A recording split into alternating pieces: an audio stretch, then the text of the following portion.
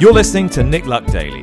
This edition is brought to you by FitzDares, by the Racehorse Owners Association, and by Thoroughbred Racing Commentary's Global Rankings.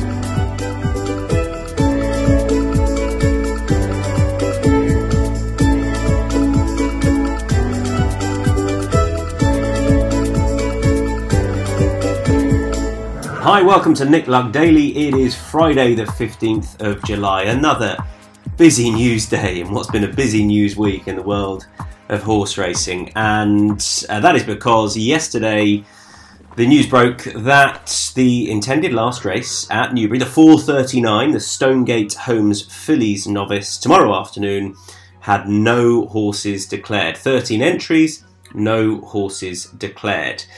To talk about this is someone who had a horse entered in the race, trainer Rafe Beckett, also the president of the National Trainers Federation. I will be joined by Jane Mangan, broadcaster and journalist, to discuss this and plenty more later on in the show. But Rafe with me first of all. Rafe, you said yesterday in the Racing Post this wasn't a boycott as such. Trainers made their own individual decisions. Do you still stand by that? It would only be a boycott if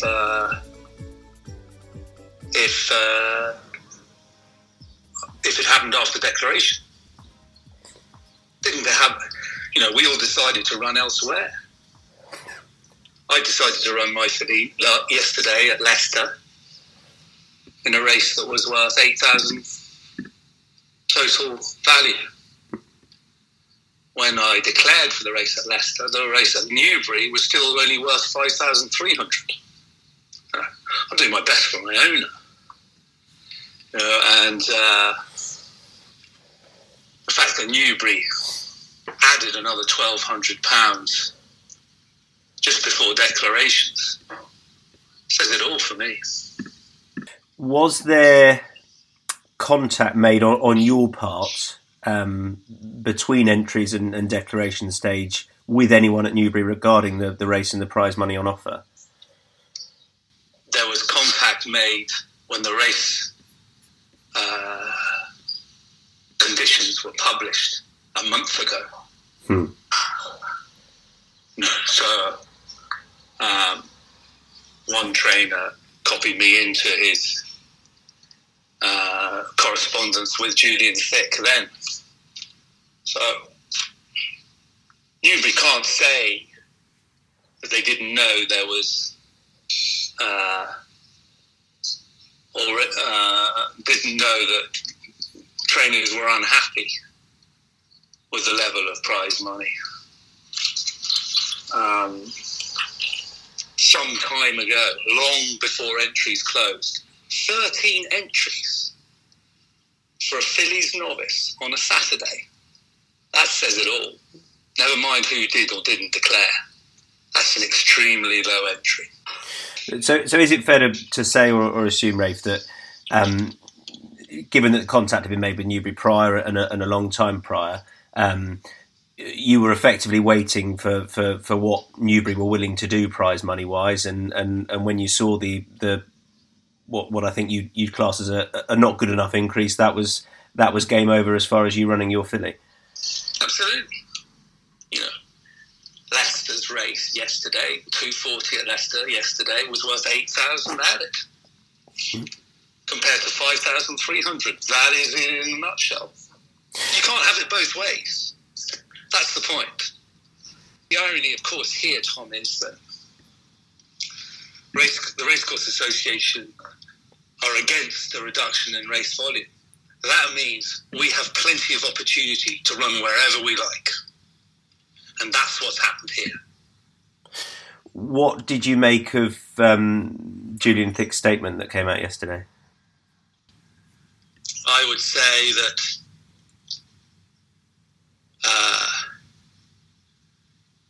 he makes the point the industry needs to pull together. I would agree with that.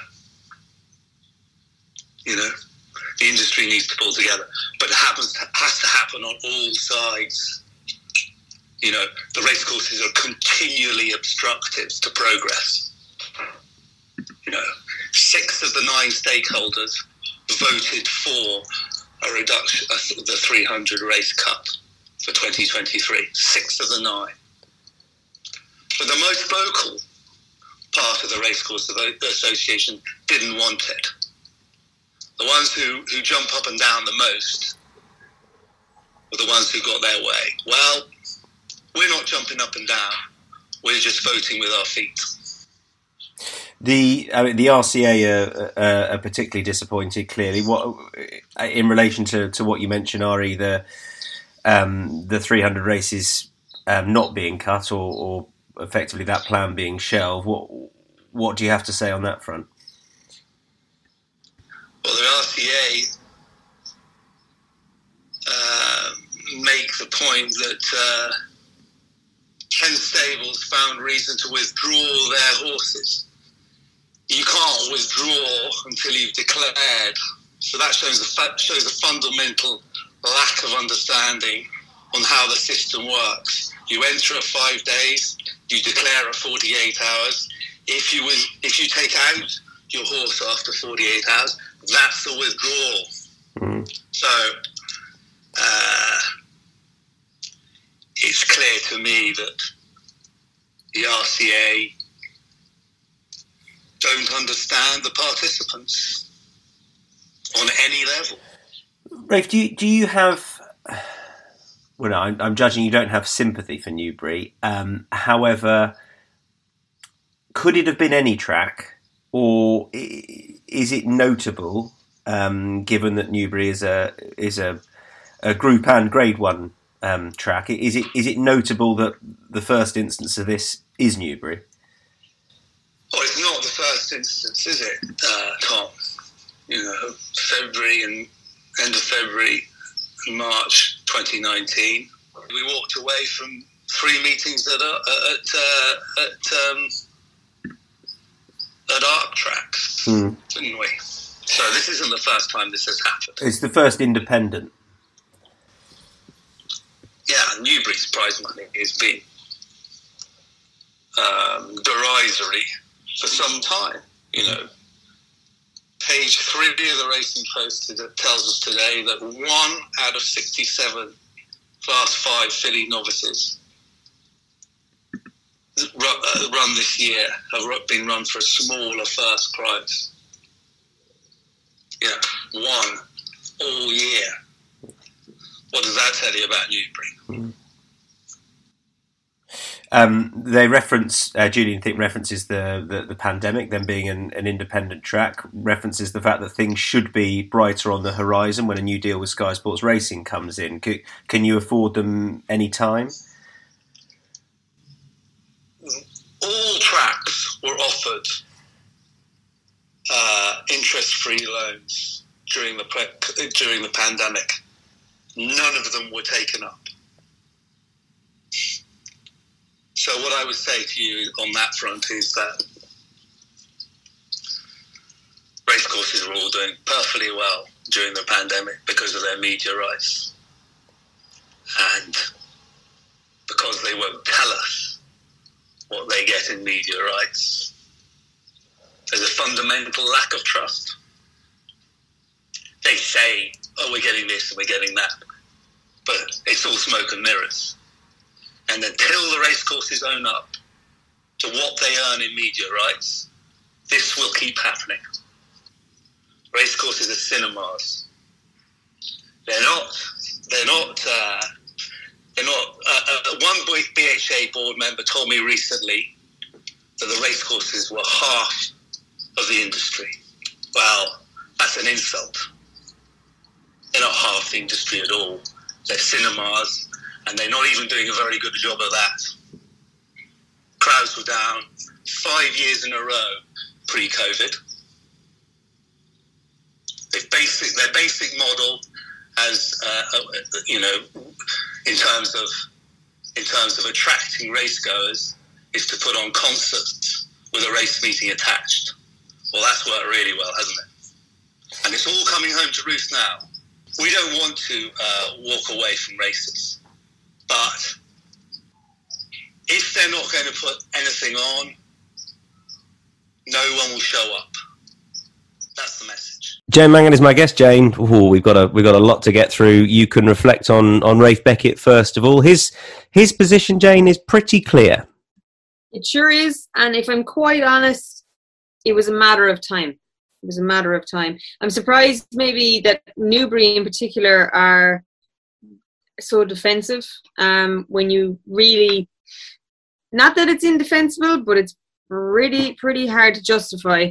When you up the initial prize fund by around £800, when it was initially worth £5,300, you up it to $6,500, you're already admitting that there is obviously not enough prize money on offer. They've put it up a meagre amount where the winner would take home just over £3,500. They're saying because it's a Grade 1 track, because it's a Saturday, quite frankly, $3,500 for winning a race isn't good enough. It's just barbaric, and it's happening every day of the week. And the fact that Newbury are in particular taking a big hit for this, but of the 67 Class 5 fillies novice races staged in Britain this year, only one of them had a smaller purse, and 2 offered the very same prize money, another one of which was staged at Newbury. So this isn't an isolated case. This is happening, and unfortunately it will take action from trainers, from shareholders to make change. And if a racetrack is saying, you know, you have to support us, realistically a racetrack is a racetrack, and it has nothing without competitors and race horses, and that's the core problem. Rafe Beckett has said, you know, he said it in that interview, you know, we can vote with our feet. It'd be interesting to see if the paying public vote with their feet when you have, for example, at Newbury tomorrow, Craig David on After Racing. I wonder how many of the fans that have bought tickets for Newbury tomorrow will notice that it's now a 6-race card compared to a 7-race card. That's a good question. If a venue wants to be a concert hall or an art gallery or all those different things, then the title racetrack is redundant. I've long been not that I've been unsupportive of having extracurricular entertainment at race courses. I'm not against that, but what I am against is disincentivizing the actual core product, and making people uninterested in what we as an industry sell. And if we do segue off this, Tom, to what is happening today, 6 fixtures: Newbury, Haydock, Nottingham, Newmarket, Hamilton and Pontefract, where over those 6 fixtures is an average field size of 7. You know, of the 41 races run today, only 11 of them have each way betting because they've 8 runners or more. This is just, we're like the Titanic heading straight for the iceberg, and we can see it and we're not turning. There's a huge problem. We mentioned the prize money at the very start with regards to Newbury, but if we're relying on concerts and extra entertainment at racetracks to get people through the turnstiles, then we do not believe in our product, we do not believe in our industry or our sport. And then the whole thing, the whole foundation of the game falls asunder. The other thing I know you wanted to mention, you pointed out to me yesterday, a rule, Jane, which I had wrongly assumed was actually no longer in place, because it was brought in during the pandemic. Irish runners not allowed to run under a certain level here in the UK. That's still in force. Yes, so back initially during COVID, there was a lot of rules came in and restrictions, and we all went with the flow because we had to basically do what was necessary to survive and keep racing running during really tough times. But now we're out the other side, and we just presumed that a lot of these rules were rescinded. And it just recently came to my attention that horses in low class races, so class 5 races, whether it be over jumps or on the flat, that Irish horses are still not permitted to run in these races.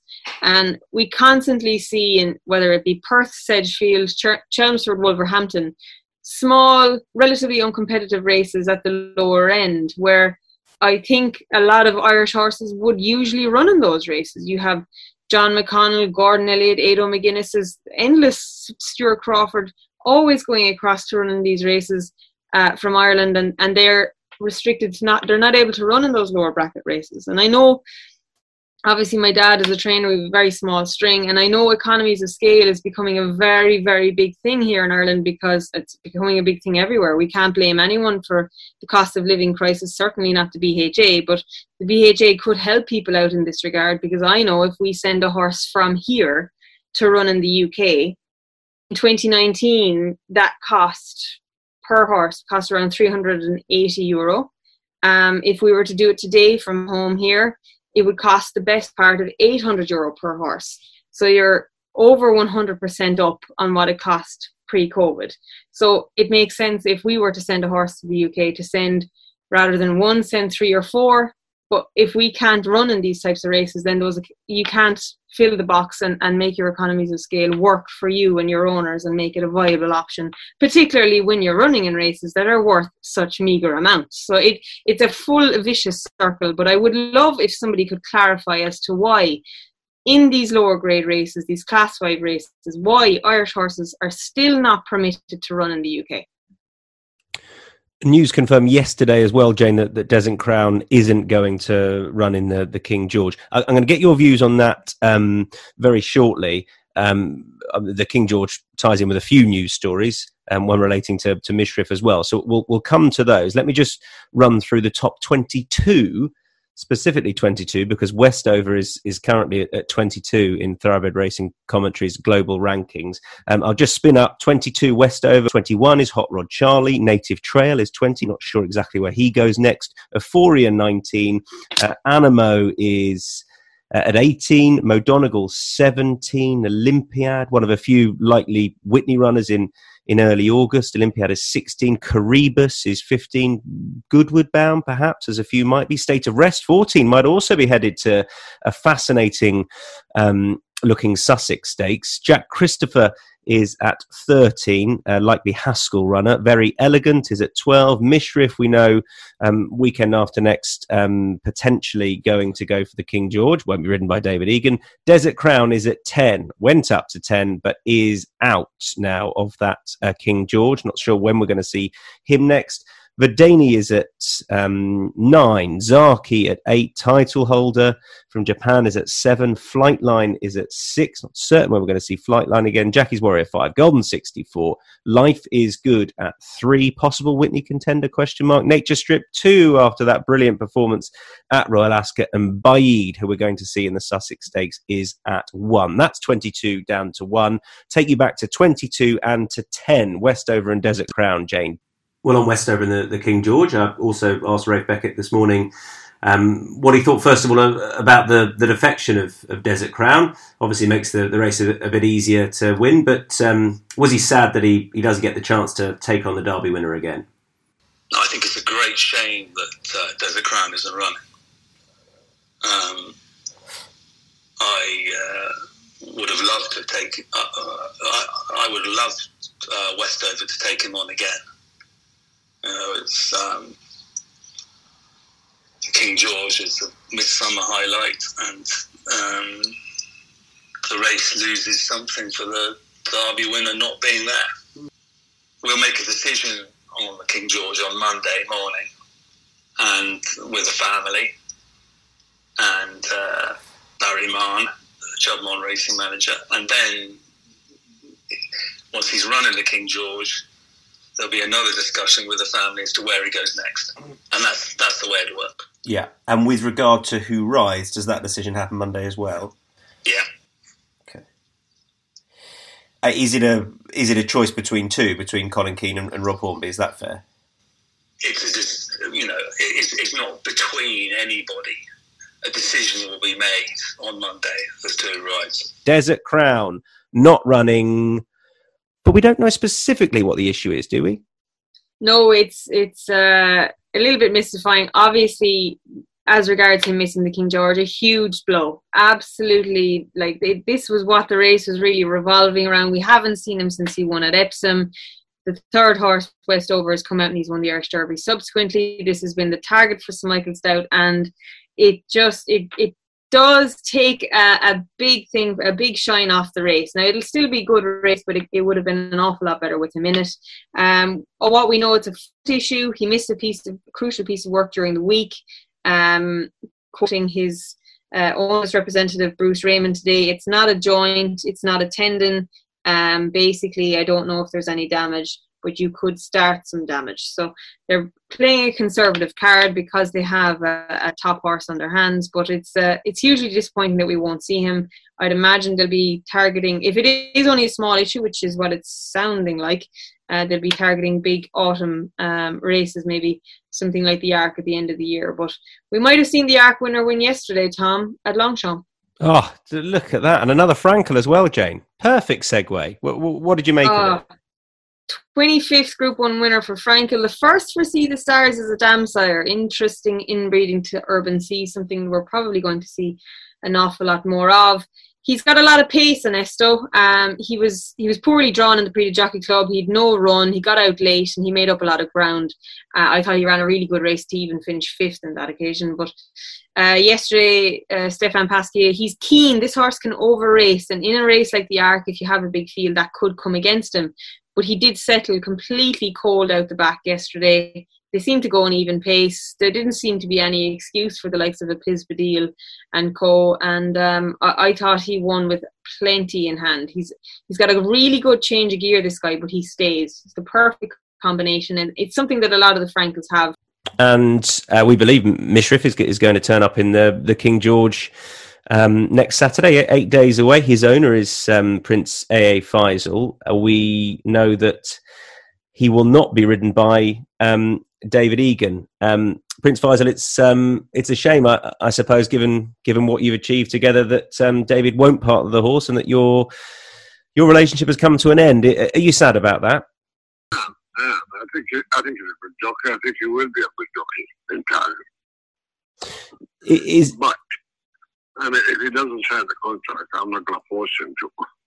So it's fair to assume that this was a decision led by him, was it?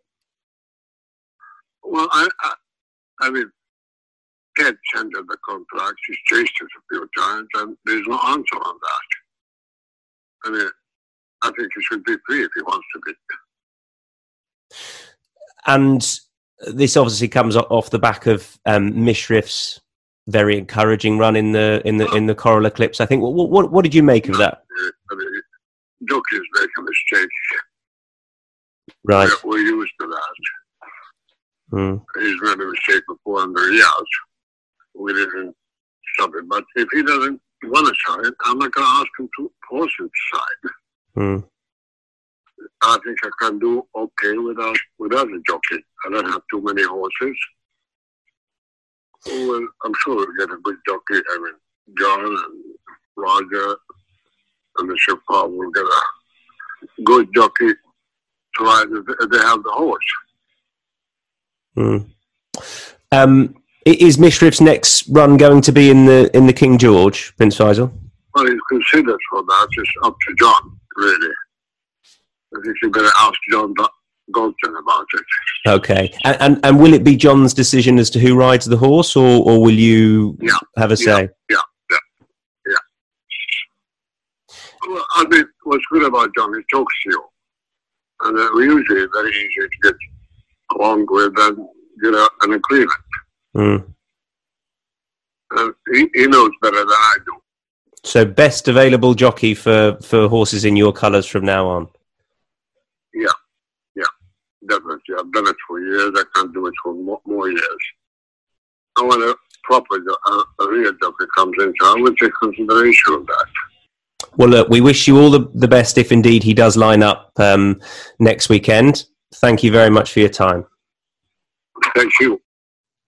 Jane, do we know any more after that? I'm sort of not sure. At one stage, I feel Prince Faisal saying, well, he did say, what can I do? The jockey won't sign the contract. But he's also pretty clear that he wasn't happy with what happened in the Coral Eclipse.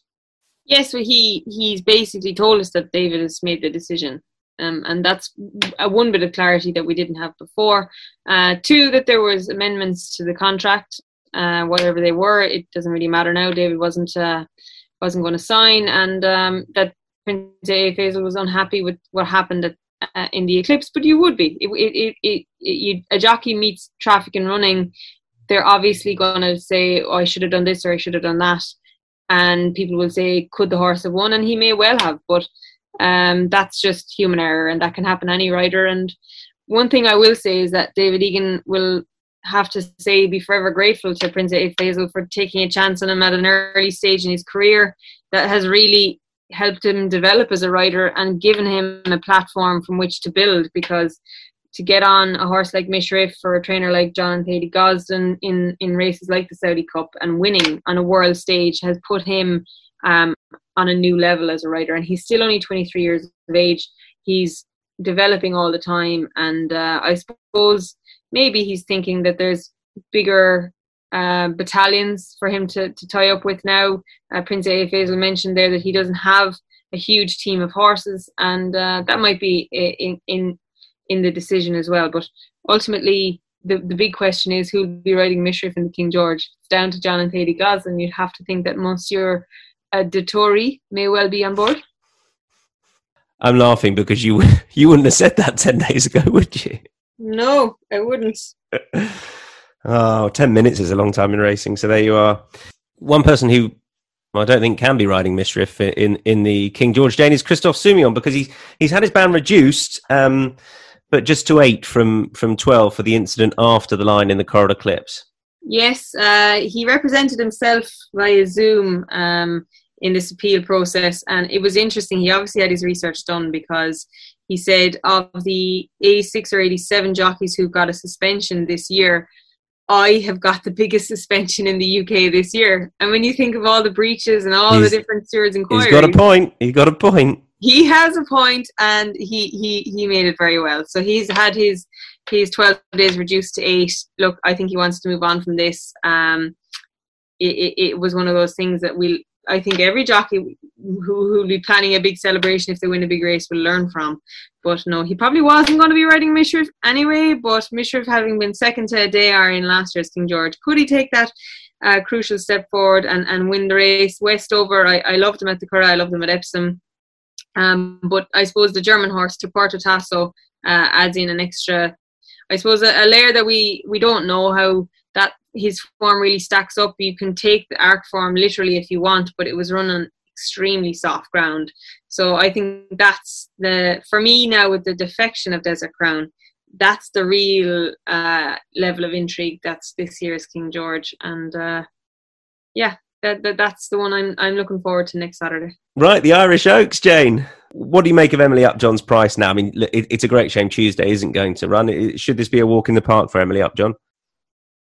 Ultimately, yes. On ratings, she's £8 superior to Magical Lagoon, but I do think Magical Lagoon will appreciate going up and trip again to 1.5 miles. She's Galileo, sister to Novelist, who won a King George. So Magical Lagoon is a good winner of the Ribblesdale, and she's a good filly. But Emily Upjohn is the star attraction. It's great to have her here. I'm actually not disappointed Tuesday's not running, because I feel her 5th classic run this year, she probably wouldn't be the same filly that we saw at Epsom, and it would be a huge ask. And I'm grateful for punters that there's 8 runners. We just barely scraped the 8 runners because we have each way betting, and Aidan O'Brien is 3 in there. He's got Emily Dickinson, who ran really well at Leopardstown last time, a huge step up in what we've seen from her before. She's out of Chiquita, who of course won this race under Johnny Murtagh, having gone halfway left across the track. Ryan Moore has chosen to ride Toy, which I'm a little bit surprised in, because I'd be very sceptical as to whether she'll stay 1.5 miles.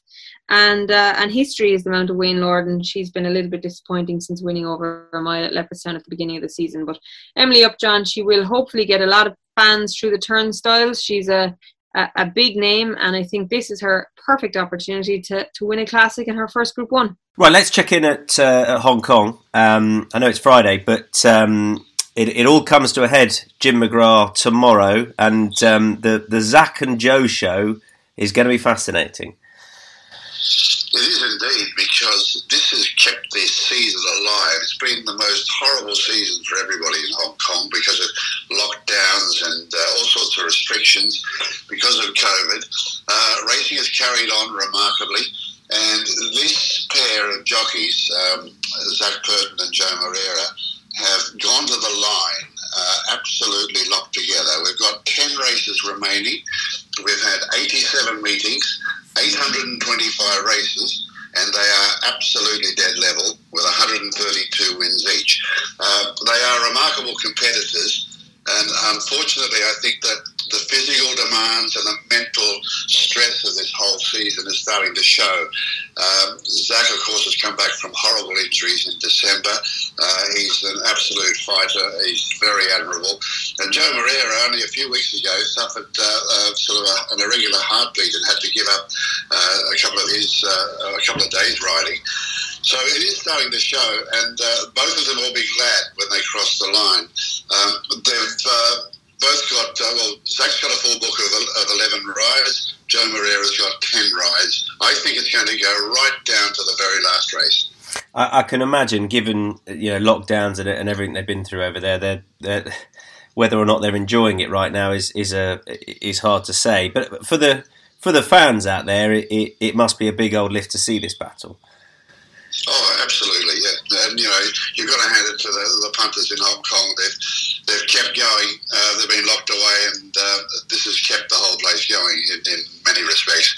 Just this interest in racing, but also these two great competitors going stride for stride, trading punches now in the last rounds, if you like. And they're like a couple of heavyweight fighters squaring up to each other for the last couple of rounds, and we'll see how they go. My money's on Zach, really. I think he's mentally a little bit tougher than Joe, I think, and also he plays mind games with his rival. And he's noticed, just reading overnight, he's saying in the press he doesn't think he's got much of a hand. He's worried he's run out of horses, etc., etc. But I think he's got 3 or 4 really good chances. And knowing the way he rides, he's very aggressive out of the gate. He's got a couple of his rides, Lucky Swayness in race 10 and 2 Shell in race 11. They're both drawn a little bit wide, but knowing his attacking nature, Zach will bounce them out. He'll get them into a handy position, and they'll have every possible chance. So my money's on him. It's not much in it, I can tell you that. Yeah, straight out the playing the underdog playbook, mind games. I love it. Jim, thanks for everything throughout the season, and let's hope for an exciting final day. Thanks a lot. Thanks, Tom. Jane, you were sending me news left, right and centre yesterday. Thank you for that, keeping me on my toes. Kieran P. Cotter, his appeal, where a prohibited substance was found on the 20th of January at Dundalk. What's the latest on this? Yes, so Slade Runner was disqualified from winning a race in January of 2021 at Dundalk because he had high levels of cobalt in his system. There was the original referral hearing was in May, where they basically accumulated fines and expenses of €35,000 between breaches of Rule 96A, 148.1 and 148.3, and expenses of $7,500. And there's over 10 pages of this document, but ultimately the original sanction was, including expenses, €35,000. So Mr. Cotter lodged an appeal against the severity of the sanction imposed, and between all the jigs and the reels, he's coming out €2,500 better off, because under Rule 148, the maximum limit, there's a threshold of €20,000. And because the original referral hearing had broken the rule into 2, basically, as I mentioned, 148.1 and 148.3, they had actually accumulated a fine of €25,000, which is over the limit. So they, for the breach of 96A, for the having excessive quantity of cobalt in Slade Runner's system, that fine went from being €2,500 up to €5,000 in the appeal, went the other way.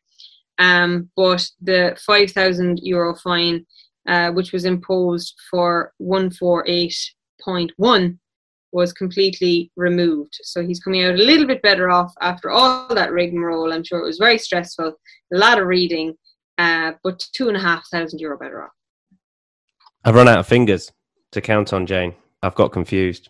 But you and me both. But at the time, because it was such a huge amount, it was big news. It was not only because of the horse losing the race in Dundalk, but because of an IHRB inspection, which in the yard they found a number of regulations that were breached, and I suppose 20 grand is a lot of money. So they appealed. Could you say they won? They won a fraction. You've covered so much. I feel bad asking you for a tip, but needs must. So put the icing on the cake, or the cherry on top of the icing, or whatever, with a winning tip.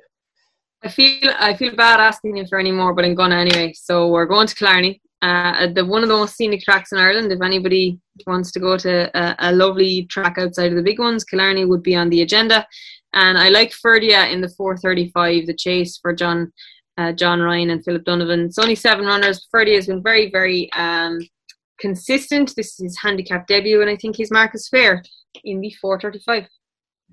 Jane Mangan, super stuff. Thank you ever so much. Got through plenty of information there. This podcast will return tomorrow in the form of the Saturday edition, hosted by Charlotte. She'll also be on duty for you Monday, Tuesday next week, and I'll be taking over for the rest of the week. And I wish you all a very, very good, very entertaining, enjoyable weekend. Bye-bye.